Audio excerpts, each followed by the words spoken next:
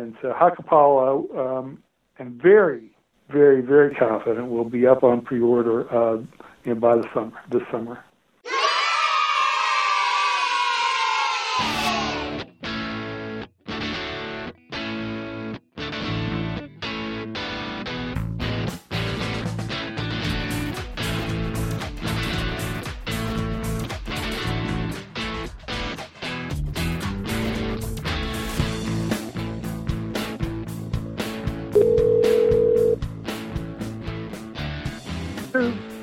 Hi, Perry. How are you? Hello again. Hello. And the two half squads, Jeff and Dave here, and we are very happy to have as our guest tonight, Perry Koch from Multiman Publishing. Hi, Perry. Good to hear you guys again. Yeah, it's been a little while. It's been since October, ASLOC of 2010. You weren't at the last ASLOC? No, we weren't. No, we've missed a couple. It's too bad. I'm lucky I've been able to make the last couple. I've only missed one or two over the 25 years that they've been going on. So I don't take that for granted. Trust me, I appreciate being able to go whenever I can. It's very meaningful for me. And now with the demise of Fish Connor, it's I don't know if I say even more meaningful, but it resonates even more. So yeah, I think that's very, very, very true. It's true, and it's a little obviously a little bit sad as we get to a certain age that we're going to have these moments almost. More often than we'd like, I suppose, where we're going to have moments of silence when we get together. It's kind of spooky. But we can only hope that there's squad leader in the afterlife. So if then we'll have time, right? That's it. That's right. Yeah. Who needs virgins? I just need time to play squad leader. Yeah. Well, can't we have both? Yeah. So if you think paradise is going to get you away from people asking you very difficult rules questions. Guess again. Oh. Well, some people say that's where I belong. Yeah.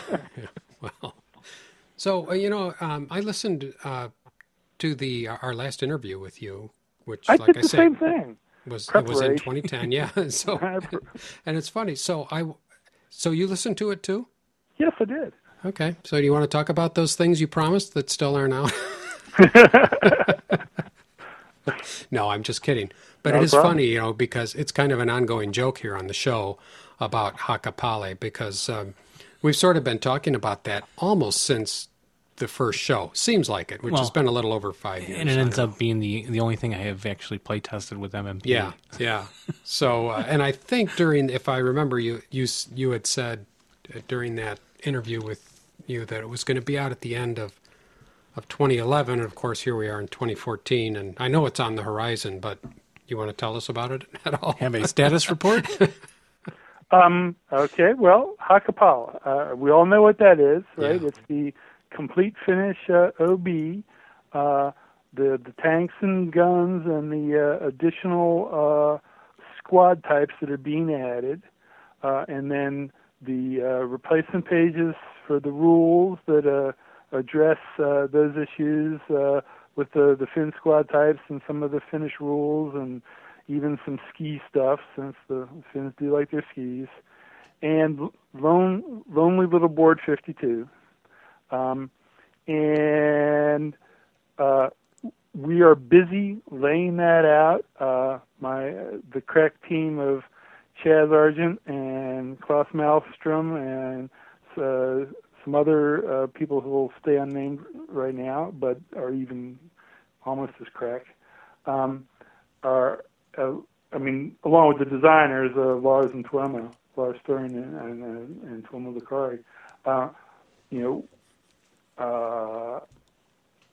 have been very busy, on Chapter H. I think we're pretty much done with the replacement pages. but with the Chapter H, which gets pretty involved, and making sure that it's all in the best ASLEs that we can translate into from the Finnish and Swedish English that we've been working from, and that all the multi-applicable vehicle notes line up with each other and apply to the appropriate vehicles, and are all the stuff that's on the back of the counter is either addressed in the vehicle ordinance note or the multi-applicable vehicle note, or and all of that's reflected on the big vehicle listing chart. So we've been working real hard and been very busy and making a lot of progress. And so Hakapala, I'm very, very, very confident will be up on pre-order by this summer. Yeah, great. So, trust me, I'm looking forward to that very much. Yeah, I'm sure. And Chaz, as far as its development cycle of being older than the Two Half Squads podcast.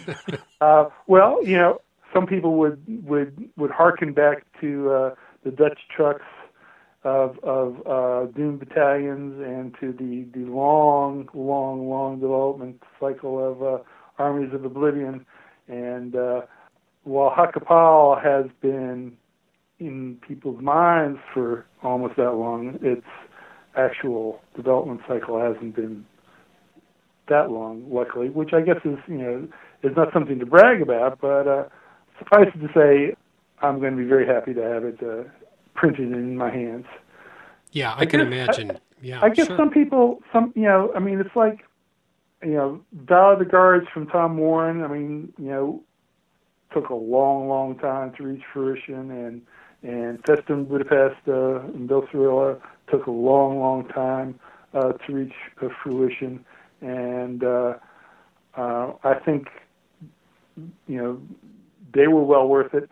I would say the same thing about Armies of Oblivion, and unfortunately, the first edition of Doom Battalions had some issues, but it also, I think, was eventually worth the wait. So it's too bad that these things take as long as they do, but on the other hand, it's very good that they turn out so far, knock on wood, as well as they do. Yeah, absolutely right. And I think it's just people don't understand the how these things come together and how long it takes, and of course you have to prioritize things as you go along. But I'm sure people probably just think Perry has a hard time focusing. He needs to learn how to really zero in on something. But I know there's got to be a lot more to it than that. If indeed I could focus in laser-like on one little thing, it could probably get done a lot quicker, but easier said than done. Yeah, right. So how big is this going to be? Can you give us an idea? How many maps are going to be just with one. it? Just the 50, one map? Yeah, the one lonely map board 52. Okay. Now, we've certainly thought about, one map, people want more than one map. Yeah. We should stick more maps in there. Yeah. We could sell it for more money. Yes, right. We could make more money doing that. Trust me, we've thought seriously about that. But on the other hand, it would cost more money. You would have to pay, well, maybe not Dave, he plays us. No. Yeah. Would have to pay more money for it. Yeah. And if in fact we had cool maps with scenarios that were integral parts of scenarios that featured the Finns, then we would love to include more maps into Hakapal. But just to stick more maps in there just for the sake of sticking more maps in there, even if they look kind of finished, like, even if there are lots of woods on them, without being integrated into the total product, just didn't make sense. Yeah. And, part of that thinking is that you hear people saying, the Finns, who needs the Finns? I don't want the Finns. I'm not paying anything for the Finns. Well, I suspect that they will, because eventually they'll see that it's a cool product and they'll want to have it. But they'll be more likely to buy it if it doesn't cost too much. And so we're trying to what's the right adjective I'm searching for here? Proud. I'm proud of MMP's ability to keep prices down in the market. I mean, I guess, when you're shelling out, $160 for Rise and Sun, I guess perhaps it doesn't seem like that. But, from my end, it sure seems like we're doing a pretty good job of keeping the prices down. I mean, given the rampant inflation of games all over the place. So this is another step in hopefully, in that continuing direction. Yeah, I kind of like the idea, actually, of having, again, a smaller module come out. Because the last ones have all been, the journals and then the action packs, and then they've all been larger, right? Rising Sun, Festoon, and... Festoon Budfest was pretty big, and Rising Sun was certainly pretty monstrous. And Yanks 2, the reprint, is not going to be small. I don't think it's going to be quite as gigantic as Rising Sun, but I mean, there's a certain tendency. Well, we have a certain tendency, I think, to try and combine things, and we've been doing that because that's what we've heard our customer base saying. That, you really ought to combine the things, and that'll make it easier to stuff in print. I don't know if that's true or not, but we'll see about that. But it's certainly something that we're reacting to, and a perceived desire for, in general, core modules, that are not the small, Partisans last hurrah paratrooper type of deals. Right. Yeah. Yanks and paratrooper and some other American ETO scenarios. But so that Hakapal there being, quote, the last core module, unquote, being smaller, I think there is some advantage to that. Absolutely. And do you, to your credit, and I guess maybe ASL over most other games, you have to maintain a certain consistency in the product and the way it looks and the way it's printed and all that stuff. Well, I don't know if you have to, but we've decided that that's what we're going to do. I think that it's a good thing. I do too. I was going to say, it's amazing. But it didn't. I'm not saying it had to be like that. Yeah, I would say, I've seen other companies who've come out with a variety of games, supposedly with the same core rules, but with wildly different maps and counters and just all kinds of things going on. And ASL really hasn't varied at all, other than when you went from the hard boards to the software cardboard maps. Well, I mean, I don't think that innovation for innovation's sake is a benefit. Right. You get something new, like the new style boards that Gary Fortenberry's action packs are introducing. That's a step forward, I think. And then there's lots of things that that people do that are innovative and can be a step forward, but you need to make sure that you integrate it into the system. And having Gary and Charlie Kibler doing new style maps makes it a lot easier to integrate them into the system because they're intimately involved with the system. So. Yeah, right. And I just love the fact that the fins are going to in the new gray color instead of the German color as originally printed. And I'm really looking forward to getting the different unit types too that are in there. And the Aerosan, is that still in there? Yeah, the Aerosan's still there. Absolutely. Don't leave home without it. Yeah, it's the propelled ski thing, right? Or yes, the sort of the I won't call it jet propel, but propelled ski sled. Yeah. Wow. I don't know about that. I'll be looking forward to that. The fins certainly deserve their own color, the gray color that they got in and beyond $3. Some people, have been advocating strongly for, a different color for the fins because, gray is blah and it's too much like the Italians, and you don't want the fins to look like the Italians. Oh no. We specifically chose gray at the time because we knew that the Finns and the Italians were never going to be fighting each other, and we thought we could get a lighter gray that would set off from the dark gray of the Italians, so that would be distinct. And we weren't thinking about it specifically at the time, but in retrospect, it was a great decision not to try and go two-tone for the Finns because printing two-tone counters is much more difficult. And I have a philosophical objection to doing it if there's not a game-related reason for doing it. Yeah. So that the Chinese, they can, there was a game-related reason for doing it that way, and for the Hungarians, it made sense within the game system to do it that way. And once again, I wouldn't want to do it just so that they would look different, even if they were just as easy to print as monotone, single color monochrome counters, but they're not. So don't look for two-tone counters unless there's a really, really good reason for it.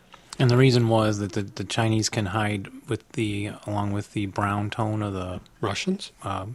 The partisan type. Oh, well, then you have the Chinese and the communist Chinese can share the same things. Yeah. Because the communist Chinese being brown, the partisan brown, then they can share the same weapons as the KMT, and that was why. Yeah, so Jeff, you can look at a stack and not tell what unit it is because it's got the same color on the outer edge. Same color. I'm sorry, I'm a little dense here. It's the same color on the outer edge. On the outer edge of the Chinese. That matches the partisans. Yeah. That are used for the communist Chinese forces. Okay. So if you see a stack of them, you can't tell it doesn't show a different color guy holding a. So are there different color for the nationalist Chinese, or were they green with the brown edge appearing? The nationalists are the blue in the middle. Yeah, the blue. Oh, they're the blue in the middle. Okay. Thank you. And the Hungarians were done to match the Germans, and so then they could, because since the Romanians flipped sides, but the Hungarians always fought with the Germans and shared a lot of the German weapons, so then they had the German border, the outside border. Yeah, to match, so they can have the German light machine guns and things. Good. So, what else is going on over in that ASL world? What else you told me that you wanted to hear, what's coming up. And yeah, we do. All right. So I drew up a little list of what's coming up just so I could share with you all. This is like an infomercial for ASL. Yeah, let it rip. Yeah. So our tentative schedule over the next 12 months is going to be as follows, and it's a tentative schedule, and there's things that are not on this list that we hope can jump up the line, and which then would make other things slip, and the schedule is for the next 12 months, but I'm the guy who said the High Claw would come out in 2011. Yeah. So you think what I say for what it's worth. But all right, so the first thing I expect to see come out this spring in print will be the Starter Kit #1 reprint. Oh, okay. And it's not going to be a straight reprint like all the other Starter Kit 1 reprints have been. But for the 10th anniversary, Starter Kit is celebrating its 10th anniversary. 10th anniversary? No way. Mm-hmm. So we've gone back and we've taken all the clarifications that have sort of come through the various, from the Starter Kit 1, 2, Starter Kit 3, the expansion pack, and down into Decision at Elf. Each time we've done a new game, we've seen, we need to clarify this, tweak this, clarify that. And we've taken those clarifications and sort of retrofitted them back into the Starter Kit 1 rule book. So it's not going to have guns, it's not going to have tanks, but all the little clarifications that we've found over the past 10 years have been retrofitted into the rules.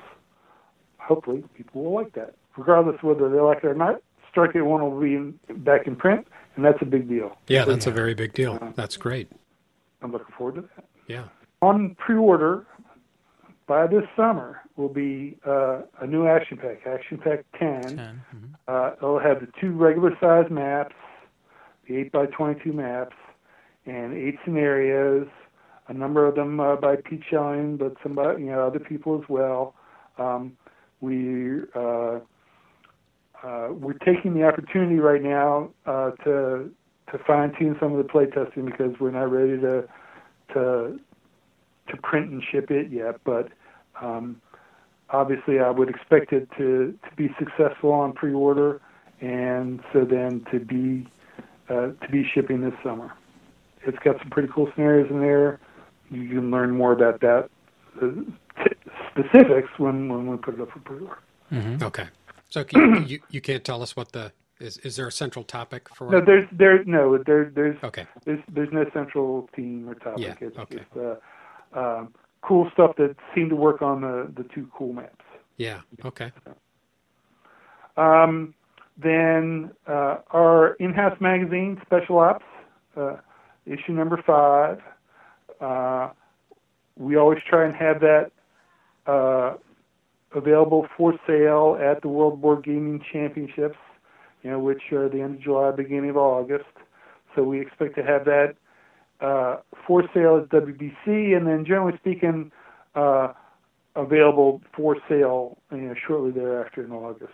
Mm-hmm. And that has some cool ASL stuff in it. Generally speaking, it'll like the others, it'll have 2 Starter Kit scenarios, 2 ASL scenarios, an ASL article, and this one should have a little bonus ASL material in it as well. But I'll just tease you with that. Oh, ouch.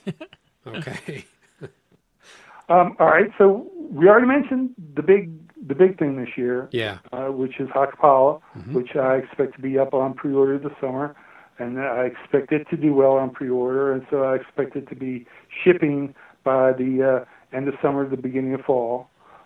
Then by the end of the year, we're going to have up on pre-order Korean War ASL. Okay. So that's right now we're starting layout and continuing some development for it, and it has the complete order battle for the Korean, both sides of the Koreans, the Communist Chinese, the U.S. Some special units for the U.S. and some special equipment for the U.S. I mean, it'll be based on just as the U.S. Army in Korea was based on the U.S. Army in World War II. The U.S. order of battle will be based on the existing U.S. order of battle, but it'll have extra stuff in it. Mm-hmm. And then all the rules for the special units and the special terrain, it's on the special boards. So I think it's a couple boards that fit together to make a really big hill, and then obviously break apart and make smaller hills, and that should be pretty cool. Yeah, it sounds like that. And it's certainly a the first major non-World War II module MMP in the official ASL system is investing in. Yeah. Going to be using a We'll lot see of how that Chinese goes. counters. You never really know exactly how stuff like that's going to be received. And it's entirely possible people say that I like World War II. I don't care about the Korean War. Yeah. But hopefully it'll be cool enough that it'll drag even those naysayers along. Well, I hope, excuse me, I hope, for myself, I'm looking forward to it as a learning tool to learn more about the Korean War. Oh. Itself and battles. I mean, honestly, right, Jeff? We don't know. Oh yeah, I really. And it's everything I know about the Korean War I learned on MASH. I mean, and that's really about it. It's called the Forgotten War, and I think that's true. Even to honor the guys in a way, I think the game can kind of do that and raise the awareness of the whole thing. I agree 100%. Yeah, and so I would hope people would say, well, you know what? I do like World War II. It's more fascinating, obviously, but I'm going to take this chance and learn more things about Korea and hopefully get an appreciation for that. And the hordes of Chinese coming flying over the hills and Chosin Reservoir. I mean, there's just so much that with the parts I do know are fairly epic also. Oh, absolutely. As an aside, the operational combat system, OCS Korea, the Forgotten War, our reprint of that should be happening this year. Exactly when, we haven't decided, but that's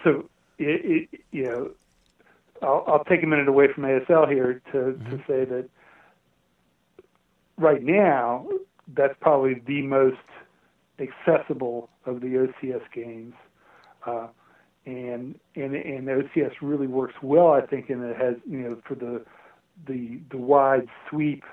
I guess kind of like to some extent like the desert in World War II, where you're going back and forth across this vast area, that's the Korean Peninsula, and for the first year of the war, is a way cool game. And then I'll just segue into that. Whereas I said that it's currently the most accessible of the OCS games. Momentarily, we're going to start shipping the pre-orders for Reluctant Enemies, which is the newest OCS game about Operation Exporter in the Middle East combat in World War II. Which is designed to be an introduction to the OCS system. I personally am very much looking forward to this game because I certainly need to be reintroduced to OCS, and I think this will be just a trick. And so I apologize for straying off of the ASL track here. No, that's okay. In fact, I was going to ask you about it. Yeah, I was going to ask you about it a little bit because I had some interest in some of those as well. And the last one you mentioned was Reluctant Enemies? Yes. Is that right? So, which is, and you just reached the pre-order. I'm just looking at the website. So you've reached the pre-order on that. Oh, it hit its pre-order number a while ago, and we're going to start shipping it momentarily. Oh, I see. Shipping. That's the next thing to be going. As soon as we're just about done with Action Pack number 9, the Burma Action Pack from Fort and Charlie. And so we're just about done shipping that to stores, and so then we're going to be moving right into Reluctant Enemies any day now. Yeah, and you say that's a good introduction to the OCS system. That's it. Yes, it is. Okay. That's what it's designed for. Yeah. It has, it's a smaller operation, and it's got various introductory. It's got it's got like a starter kit rule book in it. I mean, it's not to go along with the full OCS. Series rules and special rules, and it's also got a player's guide and a step-by-step introduction to OCS in it. So yeah, looks cool. Will DAC 2 ever come back? I notice it's still on the website. Well, never say never. Yeah. I mean, but that was a monster. That was a beauty of a monster. But I mean, after we reprinted Deck and in Deck 2 there, I mean, we had, we had a ton of them that weren't moving until we put them on sale and sort of blew them out. So I'm not saying, it's not like we lost money on it, no way, but I don't think that the demand for it is there. Certainly not right now. Maybe down the road, but certainly not right now. Yeah. Love to see that. And Dave and I are talking about doing another podcast all about all of the other MMP games. No, we're not. Because then we'd have to learn them all. It's Perry's worst nightmare. Oh, no! Not more of those guys, please. Well, I think you might need some the 2 squads might need reinforcements for that. Yeah, probably so. Okay. Okay, so then we were up to by the end of the year having Korea on pre-order. Yeah. And then early next year we'd have Journal 11. Maybe the end of this year, more likely the early next year, and then the overlay bundle, all the overlays you ever wanted. We need the overlays. Oh, yeah, that'd be great. Yeah, we do need the overlays. So that should be on pre-order early next year. And then sometime next year, Yanks 2, Yanks and Paratrooper, and I'm starting a bunch more American scenarios. It's funny how when the counters got larger, the graphics. Mm-hmm. I was like, so what? I have bifocals; they work fine. But I'm starting to get really used to the bigger ones now, and I look at my Americans, and I just feel they're inferior. I do. I'm like, oh, these poor Americans, look at them. They're so small. So I think I'm ready for that. And some things are smaller than others. It's like the little infantry gun that they have. I mean, that looks tiny. That thing is... Yeah. And now, in my set, okay, I finally played a Valor of the Guards. I was playing with Mark Woods, and we had the NKVD thing, and I didn't bother to get them out. I thought they were like just regular first-line troops or elite troops, and we're reading the rules. And I'm like, oh, wait, these are different. So I started punching them out during the game and switching them in there. And then I'm realizing... So then I spent like an hour that night punching everything and throwing it all into the counter trays. And then I'm looking at my set. So my thing is that a lot of my units I still have are like maybe from Red Barricades or something. So they're, my whole set is not redone in the larger size. Do you think that's ever going to happen? Do you know what I'm talking about? No, I have no idea what you're talking about. Yeah, I kind of lost you there too. So when you got Beyond Valor with the new size counters, graphics, mm-hmm. Right. I took out all my old counters and put in the new ones. Right. But my original Red Barricades counters were still with the small print. Yeah, well, what do you need them for? Because I like having everything in there. Well, sure, I understand. But you put them in a little ghetto.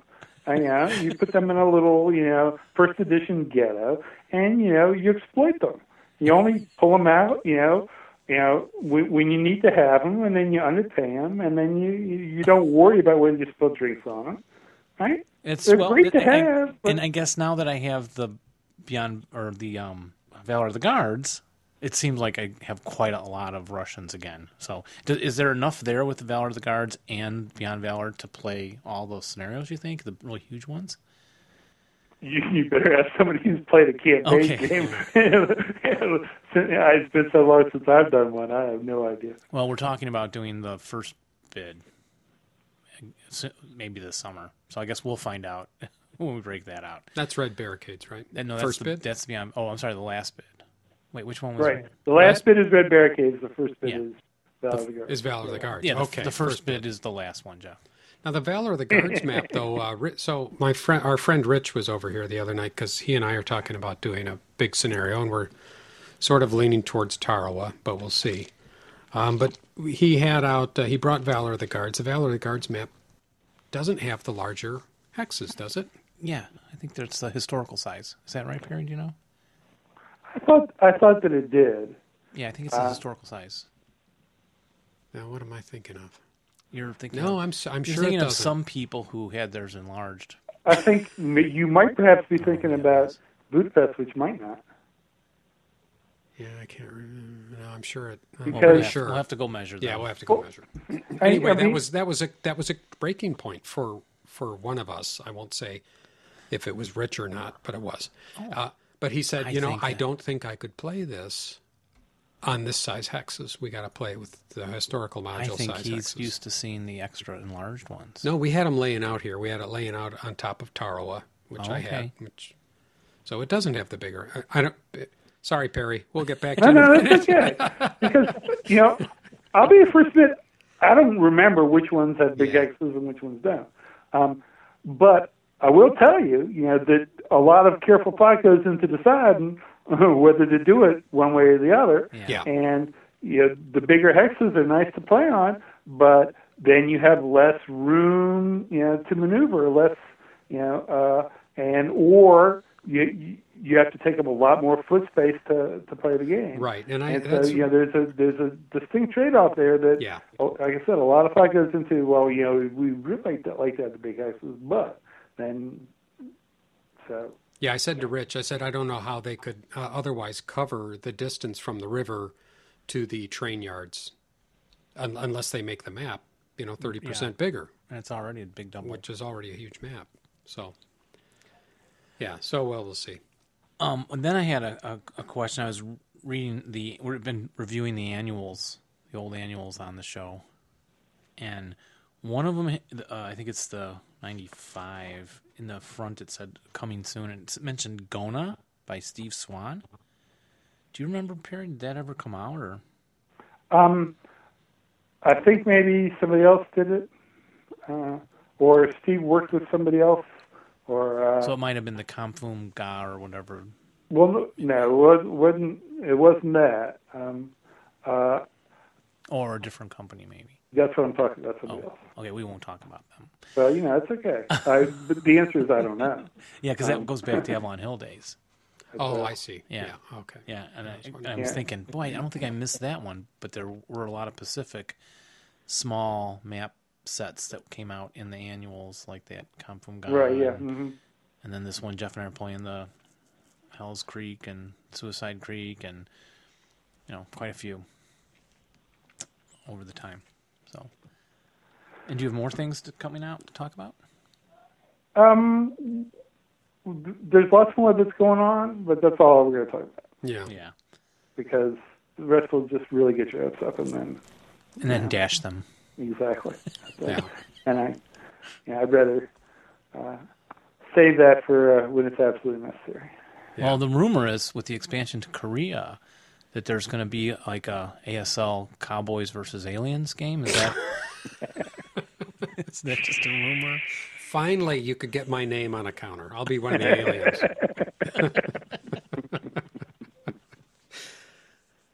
Yeah. So not only did I listen to the podcast that I was on back a few years ago, but I figured, well, let me listen to see what they're talking about nowadays. So I was listening to a recent one where you were reviewing an annual. I think it was the 91 annual. Mm-hmm. And if I recall correctly, it had a Mark Nixon review of one of the Axis miners, not the Axis miners. I don't even remember which one it was, but it was. I guess it was the last hurrah, probably. The angel says, it was the last. Right. It was the last hurrah. Last hurrah. And you were, of course, complimentary to Mark's analytical skills, and you were also comparing how you didn't think that there would that annual and the annual surrounding it. You had a lot of rules tips, how to play better type of articles. Yeah, tactical type stuff. Yeah. Right. And and I would agree with that in general. And in general, I would think that that was one of the things that when multi-man publishing first started with Backlash Magazine was we wanted to concentrate on those types of things. But what I do want to point out is the wealth of tactical information contained in each one of Mark Nixon's scenario analyses. Each one of them, will have, it won't just describe the scenario, but it will talk about, how to play a little bit better, I think. And his ability to do that has always impressed me, and I miss seeing his writing in the ASO magazines, but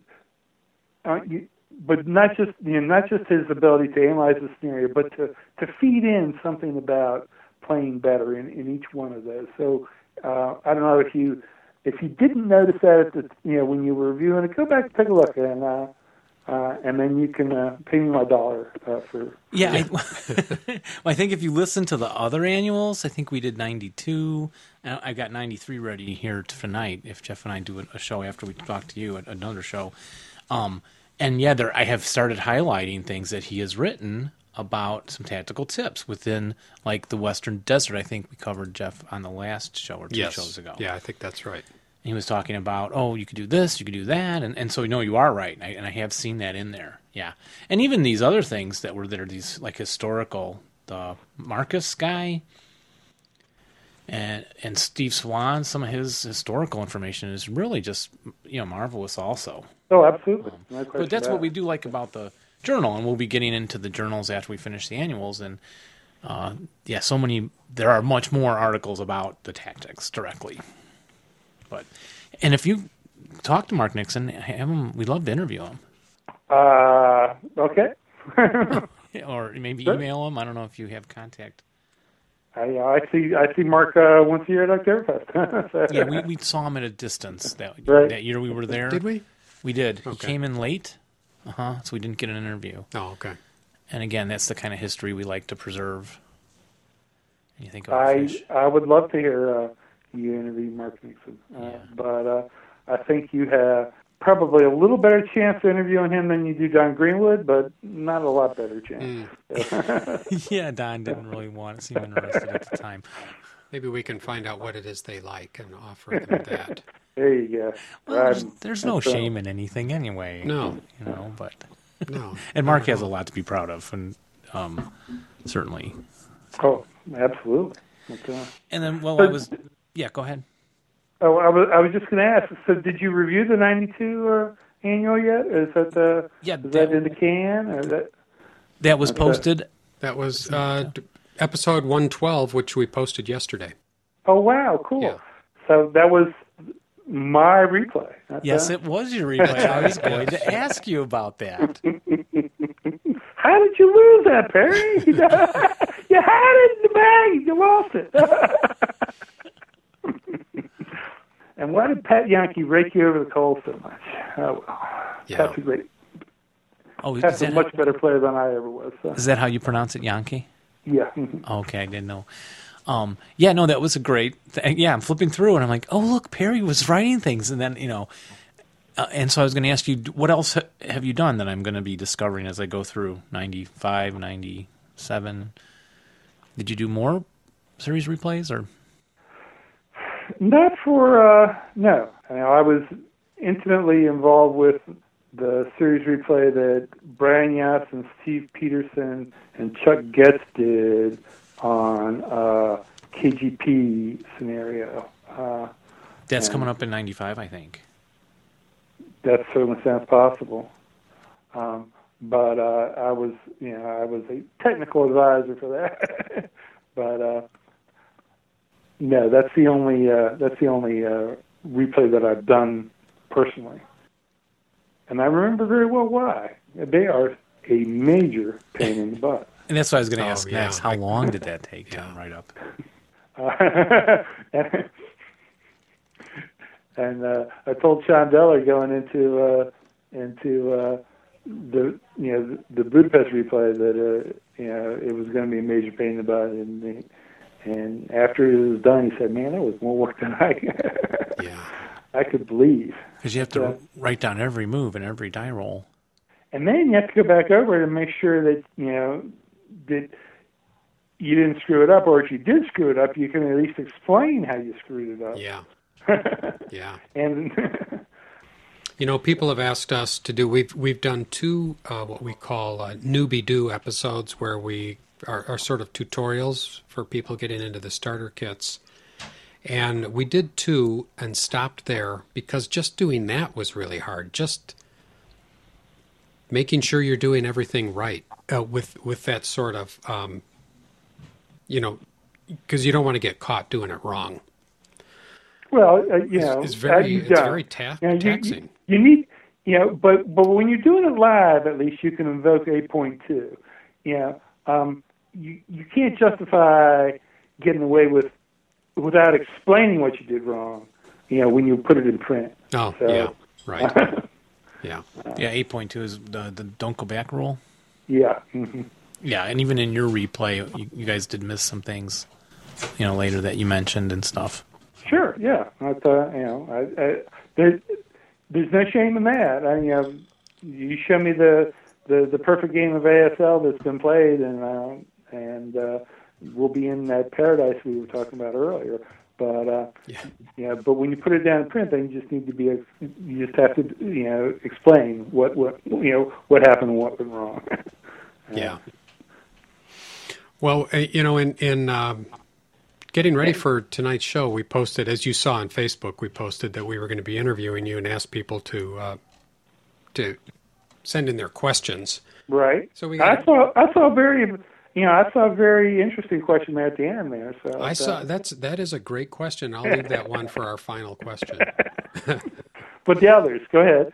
But David Roberts wrote, and he asked if there were any plans on doing a historical module on Iwo Jima or Okinawa. I ain't doing one. You doing one? No, I'm not doing one. Okay. Well, then, if somebody else wants to do one, we'd be certainly interested in helping to facilitate that. Okay. But we're not working on it. Okay. So David Roberts brought it up. Let's put the onus back on him. David, get to work, because we'd love to see that. Exactly. And you know what, David? You don't have to do it yourself. Just go find somebody who'll do it. Right. Yeah, right. And then let's see. Luke Sineth wrote and said, "What's your favorite book?" And it's probably 50 Shades of Grey, but you don't have to admit that. Well, it's interesting. I didn't think about that too much, and because I can't answer that. But I can tell you what my favorite movie is. Okay. And it's not, it's certainly not the best movie I've ever seen. But my favorite movie of all time, you mentioned it earlier in our talk. You said, everything I know about the Korean War, I learned from MASH. Yeah. And so my favorite movie of all time is MASH, because it came along at the right time, which is when I was 18 years old and looking forward to being drafted to go to Vietnam. Yeah. And had just finished reading the book. I found it on the library shelf and had no idea, pulled it off and read it and loved it. And then this movie came out, and I said, oh no, they're going to ruin this great book that I love. And then Robert Altman did some magic trick and did a wonderful movie, a wonderful anti-war movie that just really struck home for me at the time. And so it was the right thing at the right time, and it certainly wasn't the beginning of my interest in the Korean War, but it helped solidify it. And of course, I don't really expect ASL to go to Vietnam. Maybe into China, but not to Vietnam. Yeah. Yeah.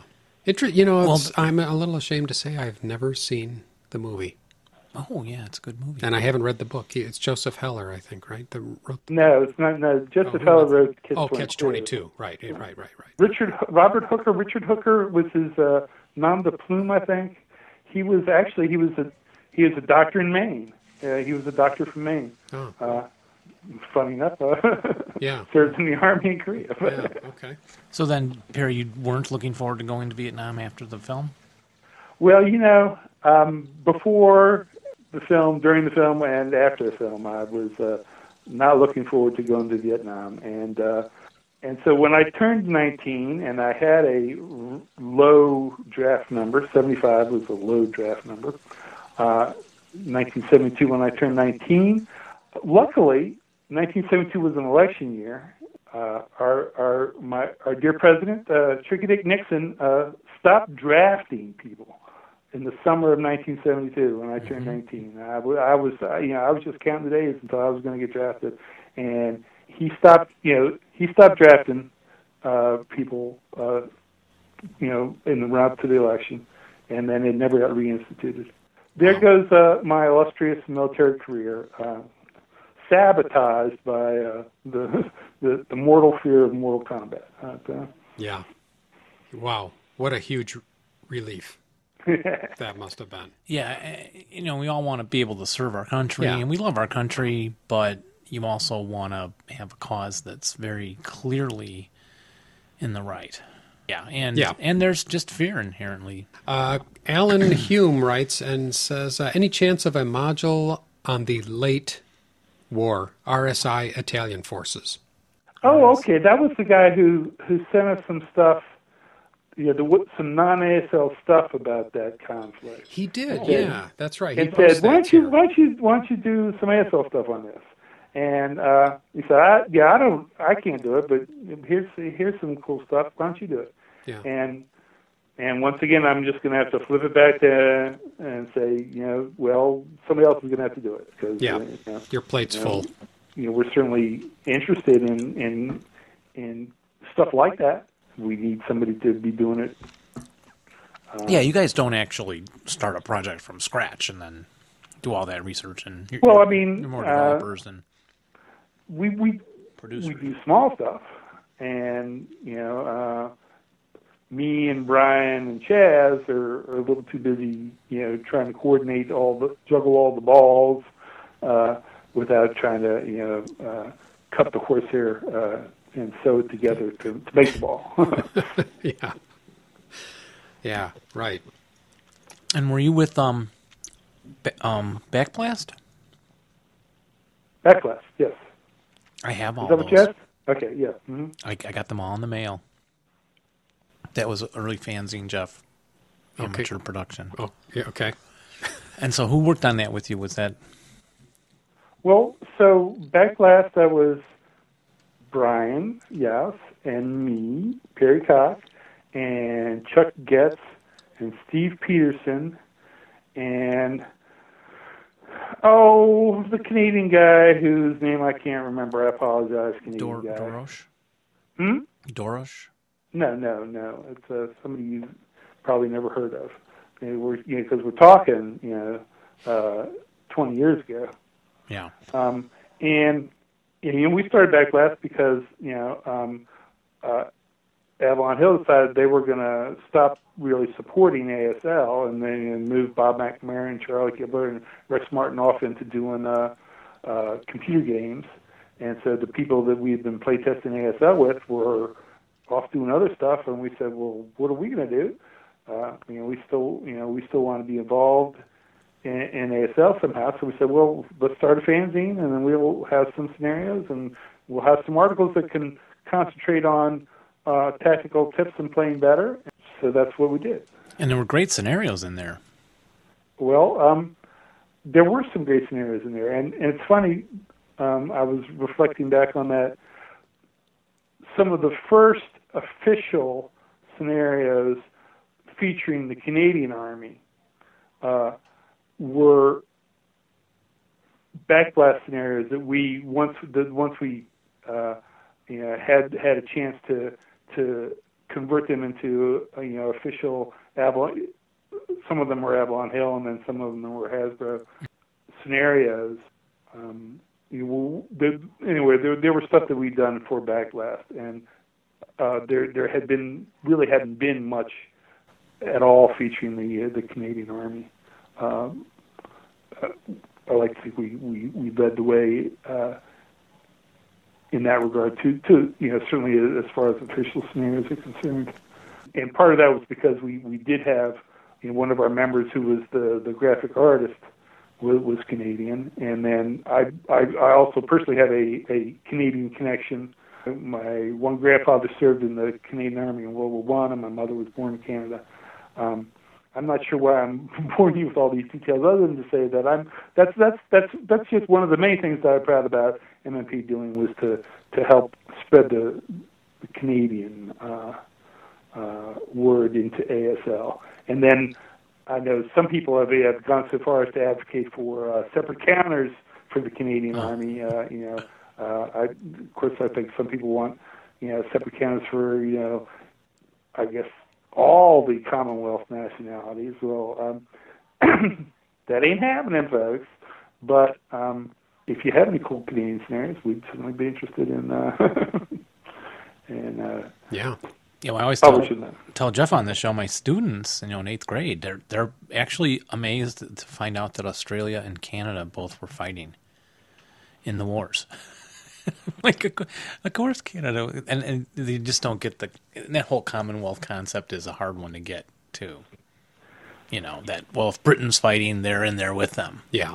Why? I mean, they're not the same country. Well, I'm not even sure I understand the connections. I don't know the politics that are involved in it, but you can see how, then into the Korean War, and it was still Commonwealth, and it was still Britain and Australia, New Zealand, and Canada, and then some other Commonwealths. But then you get into Vietnam, and it's only Australia. Britain's not involved, Canada's not involved, and then you come up into the modern day, and where NATO's involved, and Britain will be involved there. And maybe sometimes Australia will also be helping out, but Canada's more along the peacekeeping end of things nowadays, anyway. Yeah. Well, and I did look at Facebook. We were trying to find your phone number before you had responded yet to us, and that's quite the photograph you have of you on Facebook. Oh, on Facebook? With the large beard and hair. Oh, yeah, look at that. I haven't actually looked at that. Oh, that's an excellent photo. Isn't that wonderful?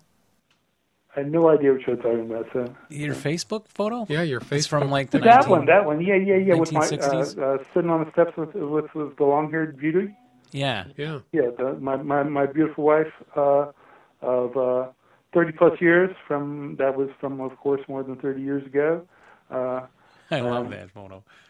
So and which gives me the segue into the opportunity to thank my beautiful wife for all the patience with ASL over all these many years. Sometimes maybe not so much patience, but putting up with it nonetheless anyway.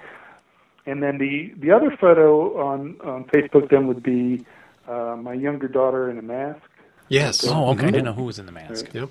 Yeah, that's I think of a Max of the Lorax, if I remember correctly, but. Yeah, that's when I look like a young revolutionary instead. Yes, you did. An old revolutionary.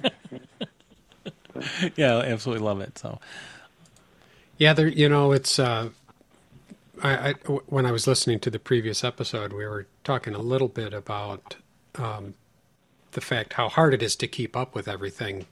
Where there's a ASL community on Game Squad, there's one on Board Game Geek. Now, since we did that episode, there's one on Facebook. There's Consim World. I'm not sure how active that one is anymore, but it's really, and people are sort of expect you to be involved in all of these things, but it's very quickly turns your day into a total mess. So I appreciate that you even saw our post and posted this very good question. Mm-hmm. Ask him how he got to be so smart and good looking. So, Harry, how did that happen? How did you luck out? I deny it. I deny everything. Yeah. Canadian jeans. Right. Yeah, very good idea. The battery-powered phone is telling me that we've been talking Yeah. Yep, we're going to wrap it for a up long here. time. Yep. Can you say thanks to Chaz and Brian for us? Yes, please. I will thank Chaz and Brian for you. Yeah, we really do mean it. And I don't know if they... I know we interviewed Chaz, but I think Brian's always been hesitant, and I guess interviewing's not for everybody. We keep Brian very busy. Okay? Yeah. But if they ever do want to, have them just contact us, and I will mention that. I will thank them for you. I will thank them for me. I am going to thank them publicly. Thank Brian for all the hard work he does in leading MMP, and thank Chaz for all the hard work he does in getting the ASL stuff out. And then I'll take another opportunity to thank Klaus Malmstrom for all the hard work he does in helping me with the rules and helping Chaz with proof and stuff, and a host of other people who go on sung playtesters and proofers who we couldn't do this without. Yeah. And then finally, thanks to Jeff and Dave, the two house squads, for supporting this great game. Thanks, guys. well, Very thank much, you. And very much our pleasure. And bravo to you and the whole team there. And look forward to talking to you again.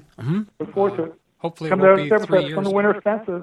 well, we do want to get out there. We have to Yeah. really we just have to finally decide that that's the one we're going to do. And yeah, can we do an annual interview maybe with you Well, too? sure. There we go. Or not, whatever. got There you go. You can't believe a word he says. So. Yeah, right. All right. Well, Take care, guys. okay. Bye. Take care. Bye-bye. Finland, Finland, Finland, the country where I want to be pony trekking or camping, or just watching TV. Finland, Finland, Finland, it's the country for me. You're so near to Russia, so far from Japan, quite a long way from Cairo, lots of miles from Vietnam. Finland, Finland, Finland, the country where I want to be eating breakfast or dinner, or snack lunch in the hall. Finland, Finland,